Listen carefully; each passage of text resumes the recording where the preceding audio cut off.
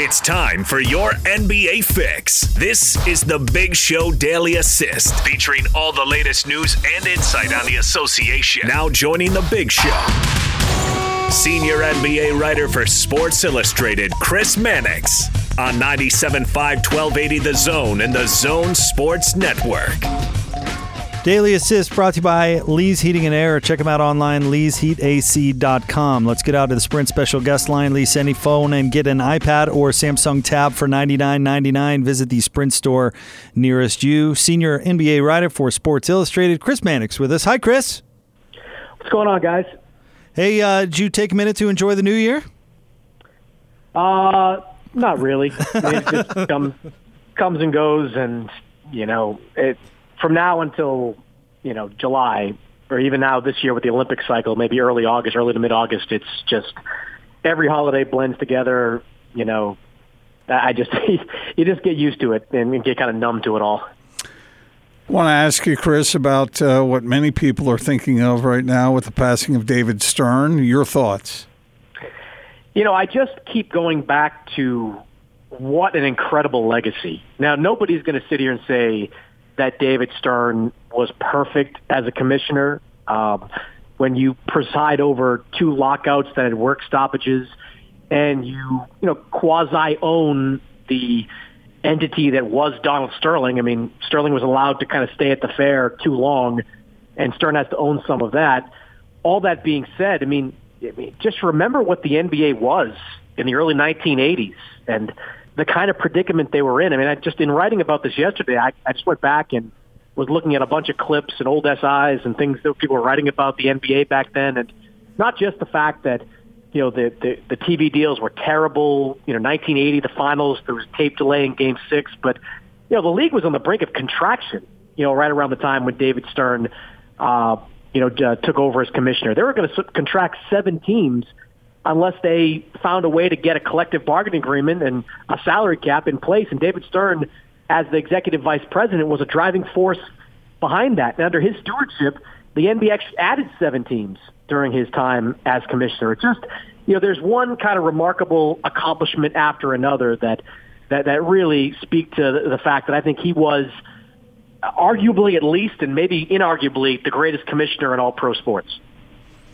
Chris Mannix is with us here on 97.5 and 1280 The Zone. I'm pretty amazed at how popular he was amongst everybody, including former players, because if you look around at other commissioners, Roger Goodell obviously comes to mind, but, guys like Bud Selig, I mean, it's not really a position that inspires popularity. No, especially when you have to be a disciplinarian. And, certainly he had plenty of run-ins with players. So today we look at the dress code instituted in the early 2000s as being a real source of conflict between the commissioner and a lot of players, not just, an Allen Iverson type, but I remember Tim Duncan was some of the one to wear jeans on the bench back then, but players very much were against that. But one thing I think that players respected was that Stern was always willing to hear them out. I was reminded of this when I had a conversation with Billy King the other day. Billy, of course, former general manager in Brooklyn and Philadelphia. And, he was the GM in Philadelphia when Allen Iverson released that rap song, which, had, the lesbian gay community up in arms, had women's groups up in arms because of the lyrics in that song. Iverson really believed the commissioner was going to come down on him pretty hard, but Iverson went to New York. He met with Stern. He talked to Stern about what he was thinking and where he was coming from with those lyrics, and Stern didn't punish him any further than just kind of a verbal slap on the wrist. And I think that's sort of emblematic of the kind of commissioner that he was. He did bring the hammer down on you when you broke his rules, but he was, more often than not willing to hear players out. Do you think his greatest legacy is the economic strength and growth of the league under his guidance, or was there something else? No, I think that's it. I mean, look, Adam Silver is a David Stern disciple in that way, and that he's all about, the bottom line with the NBA. But, David Stern turned the NBA into a money printing machine. And, there are a lot of different ways he did that. But I think the most significant is that he realized that NBA fans don't root for teams as much as they do players. And that's a stark difference between the NBA and the other major sports, specifically football, which was king and still is king in the sports world. I mean, football, fans kind of root for the laundry. Like they they root for the teams and the helmets, and it's less about the players than the jerseys. And you're a Cowboys fan more than you are, say, a Dak Prescott fan. But in the NBA, it's different. And Stern realized early on that it shouldn't just be the Knicks versus the Bulls. It should be, Patrick Ewing versus Michael Jordan and all those kinds of matchups, in the NBA. Magic Johnson versus Larry Bird. That was certainly a signature of the NBA during Stern's time. He recognized that players needed to be promoted above teams. That was a big driving force for the NBA becoming this moneymaker that it is. Chris Mannix with us on 97.5 and 1280 The Zone. Talking a little bit of Jazz basketball with you now, Chris. Kind of the theme around here, now that the Jazz are going through a little bit of a soft spot in their schedule, was, is this improved play for real or not? And then they go out and beat the Clippers. What are your thoughts on how the Jazz are playing right now? Well, any win over the Clippers is huge, and that's got to be big for a team that's been up and down over the last month, well, really the whole season, actually. I mean, not this last month or so. Yeah, the way I look at the Jazz is I still want to believe in them, I want to believe in them until we really see that Mike Conley can't work, until Mike Conley gets 2 months, 3 months in that lineup and gets the playoffs and gets an opportunity to play at that level. Everything else is kind of, it's sort of micromanaging to a degree, looking at the little things they do, the three-point shooting, the bench stuff. Rudy Gobert's defense, is he taking a little bit of a step back on as an all-star type player? Everything sort of hinges on Mike Conley's ability to be the Mike Conley of old. If he gets some momentum going into the playoffs, that's a team that's still going to be reckoned with, a team nobody's going to want to play in the first round or beyond. If it continues to be, when Mike was playing early in the season, more of the same thing, the poor shooting, the inconsistency, the inability to fit in that group, they're just not going to be the threat they hope to be. So not to put too much pressure on one player, but to me it really is going to be defined by his ability to be the guy we saw last year. And we've talked with you, Chris, in the past about Donovan Mitchell, watching his growth. He is transforming his game into all-star quality. I mean, I don't know if anybody could watch 10 games and watch what he's doing now and not think that.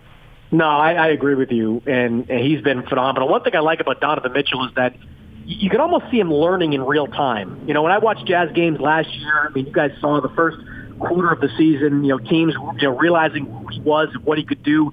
We're just loading up on him and putting, two bodies in front of him and making him sort of frustrated in that first part of the season. But he kind of learned and he adapted, and he's doing the same thing this year as he's trying to find his way with some new pieces on that team and sort of a new lineup without Derek Favors. He's kind of learning to pick his spots and being more facilitator at times. I mean, he really is an incredibly smart basketball player that I don't think he gets enough credit for. I mean, he's an incredible athlete and talent and all those things, but the way he kind of thinks out there on the floor, I think, is really impressive. Chris Mannix with us on 97.5 and 1280 The Zone. Chris, we've asked you a lot over the years about Dante Exum, and the Jazz pull off a trade, acquiring Jordan Clarkson, sending Dante Exum out to Cleveland along with a couple of second-round picks, and he's only played a few games for the Jazz, but he's already making an impact. Your thoughts on that deal? Yeah, it was interesting. I think the Jazz needed to do something to punch up that bench, and I think we talked a few weeks back about how Exum was really the only way to get better organically, and clearly that wasn't going to work on this team and in this year. So Jordan Clarkson, who is a flawed player. I mean, look, there's going to be nights where Jordan Clarkson puts up some just outrageous, and I mean that as a negative, shooting numbers. Then there's going to be nights that he puts up some great shooting numbers. You kind of live with the good and the bad with Jordan Clarkson. But he's certainly has a higher ceiling this year as it's somebody that could help this team, if they get towards the playoffs and in the playoffs with this group. Now, Exum, I'm glad he's getting a different opportunity. I feel kind of the same way about Exum as I did about Markelle Fultz when he got traded. Fultz was never going to be the player that he set out to be in Philadelphia. There was just too much baggage, too high a draft pick, too much everything kind of going on. I started to feel the same way about Exum, just injury after injury and the pressure of being that high draft pick and getting a new contract. Now he gets to go to Cleveland, and maybe he'll never live up to the potential he had as a rookie and in that first summer before he tore up that ACL, but at least going to get an opportunity in a very low-pressure environment where he can kind of grow organically in that role. So I think I thought it was a good deal for both teams. The Jazz get somebody that can help them off that bench and scoring-wise, and and Exum gets a chance to kind of reboot his career. I'll tell you, Chris, I think you are hitting the nail on the head there with that comment, because in all your years of covering the NBA, that environment can really make a huge difference for individual players, their attitude, the way they're used, the way they approach the game. And I think that's absolutely bang on with both of those players. I think both will thrive in their new setting. Yeah, and you're seeing it to a degree with Markelle Fultz. I mean, he's almost a rookie this year in that it's his kind of first full season with a team when he's healthy, and he's having a solid rookie type of year. And I think he's only going to get better in that system. I mean, Exum, we already know, I haven't followed him that closely since he got to Cleveland, but when you hear John Beilein say he's going to play 30 minutes a night, that's going to be great for him and get an opportunity to go out there and be that guy. I think a big part of it is that he's no longer going to be Dante Exum, high lottery pick in Cleveland. Just Dante Exum, player they got for Jordan Clarkson. And you'd be surprised how much pressure that takes off a guy. Chris, we saw Sports Illustrated put out bold predictions, and a number of writers there at SI put out their bold prediction for the 2020s. Talk about your bold prediction, and I got to say, I really hope it doesn't happen. It's a doozy, man. I do love the San Francisco area radio stations where I see them on Twitter tweeting at me and, using this as content. The James Harden to the Warriors next year for D'Angelo Russell and the likely top 5 pick that the Warriors have. I mean, look, it's supposed to be a bold prediction. It's supposed to be kind of out there a little bit, but there's a part of me that could see it, to some degree. I mean, the Rockets right now, I think, are 4th or 5th in the Western Conference. I don't think anybody looks at them and says that's a team that's a real championship contender. They're a cut below the top-tier teams in the Western Conference. And if they get beat in that first round, there's not a lot of flexibility there to get better. And the Warriors, they could present somebody with a really unique, type of trade package. I mean, they've got D'Angelo Russell, who's 23, 24 years old and, having an all-star type season. And they might have the first overall pick in the draft. So if you're Daryl Morey, who's always been kind of a gunslinger as a trade guy, and you see this opportunity to get yourself an all-star point guard and maybe the first pick in the draft to kind of rebuild your team while getting off that hard contract and selling while it's still high, don't you have to kind of think about it? And if you're Golden State, yeah, you'd be a little smaller than you were with Kevin Durant, but, I mean, Steph, Clay, and James Harden, I mean, I don't know how you get much better offensively than that group. And Steve Kerr's always been the type of coach that can make anything work when you put them together. So, I don't know. I mean, look, it's very out there, and certainly the Rockets season could change everything, but it's not something I think is so outrageous that it could never happen. So now that you've wet our whistle, oh wise one, the Oracle, Chris Mannix, what else can you see? I'm putting you on the spot here, but do you see anything else on the horizon that could happen in the NBA that might surprise some folks? I don't know if there's anything that would surprise people. I do think in the kind of short-term perspective, you're going to see, at the very least, a very talkative trade deadline. I mean, as you guys know, there's probably 6 or 7 teams right now that are looking in the mirror saying, we are a championship-level team. And if we can get an upgrade, at one position, we're going to put ourselves in a position to win the whole thing. And that's why the report that Darren Collison, considering a comeback, is so significant. I mean, Darren Collison was a really good player last year. When you look at the contract signed by Ricky Rubio and others, he was probably going to get $10 million per year on the free agent market. If he winds up in with the Clippers or Lakers, that could tilt the scales one way or the other. Similar in Boston. I mean, the Celtics are playing great. If they can find their way to get a Marc Gasol type or a Clint Capella type or somebody else to shore up that front court, they can really compete with Milwaukee in the Eastern Conference. So I expect a lot of activity around the trade deadline amongst teams that really believe that they're one player away from winning the whole thing. Chris, tonight the Jazz take on Chicago, and the head coach of the Bulls, Jim Boylan, you'll remember, spent several unspectacular years here in town coaching the University of Utah. How is he a head coach in the NBA? Yeah, it's interesting. I mean, last season was a disaster, for Chicago. They, almost had a mutiny early in Jim Boylan's tenure as the interim head coach, and the Bulls thought they saw enough that, they gave him that contract extension. Now, I don't think he's being paid a lot in comparison to other head coaches. I think that's, maybe part of the thinking behind the Bulls there, but for some reason, John Paxson, Gar Forman, they believe that a disciplinarian is what's needed with that young team. And, Boylan is nothing if not that, for sure. So he's got some good pieces on that roster. Zach LaVine, I think, has kind of an all-star vibe to him, down the line. But, he's I don't know. I mean, if you're making a power rankings of NBA coaches, I don't know too many people that would put Jim Boylan outside of that bottom third. If you had to pick a champion right now, who do you think is the best team in the NBA, Chris? Look, until Kawhi Leonard loses in the playoffs, I'm not betting against Kawhi Leonard. I mean, you just see this guy in a postseason where he can get 2 days off between games. I mean, I just don't. I don't know how you stop a team like that. I mean, they're so good defensively with Patrick Beverley and George and Leonard. They can lock anybody up on the perimeter. And look, even if they lose out at home court against the Lakers, the Clippers go into the playoffs thinking, like, if we play LA, it doesn't matter where it is. We're not going to have home court. I mean, Clippers games, if the Clippers had home court, it's going to be full of Laker fans. So what do they care about home court advantage in a conference finals? They're just too good. And that's another team, I think, that's going to make an upgrade, whether it's Andre Iguodala before the trade deadline, Darren Collison before the trade deadline.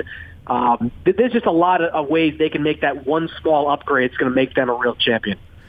Well, Chris, we know you're single-minded in your coverage of the NBA, but we hope somewhere along the way you can appreciate and take advantage of the new year, my friend. Yes, I will do my best. I'll celebrate it like August 15th with everybody else in the NBA. Yeah, exactly. Thanks, Chris. You're the best. You got it, guys. Chris Mannix, senior NBA writer for Sports Illustrated. I'd like to just break down on the Exum Jordan Clarkson thing. Yeah. It's really what that trade boils down to, is that Jazz needed something right now. And right now, Clarkson's going to give you a lot more than Dante Exum is. I've talked to some people around the Jazz and inside the Jazz, and I think they are optimistic that this guy can be more than what he's been in the past in this particular setting. And think about it.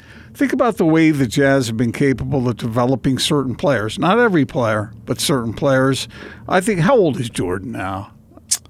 Let me double check. He's only been in the league like 3 years. So, I understand he was with the Lakers for 3 years, wasn't he?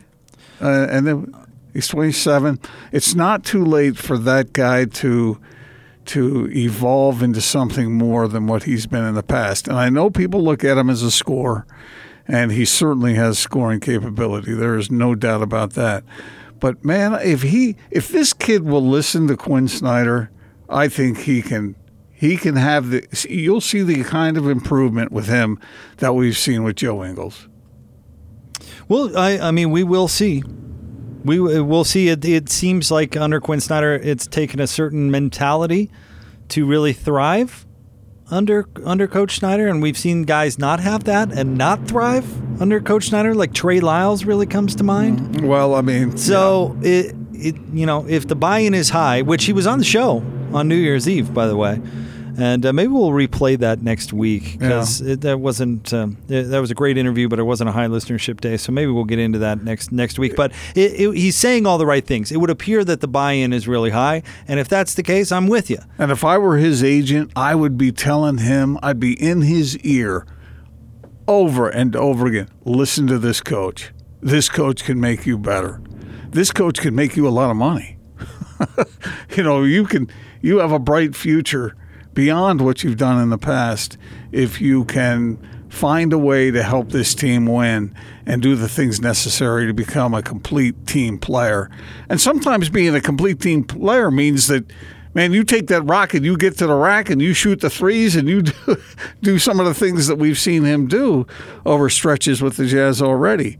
But I think that's going to be a win-win for the player and for his new team.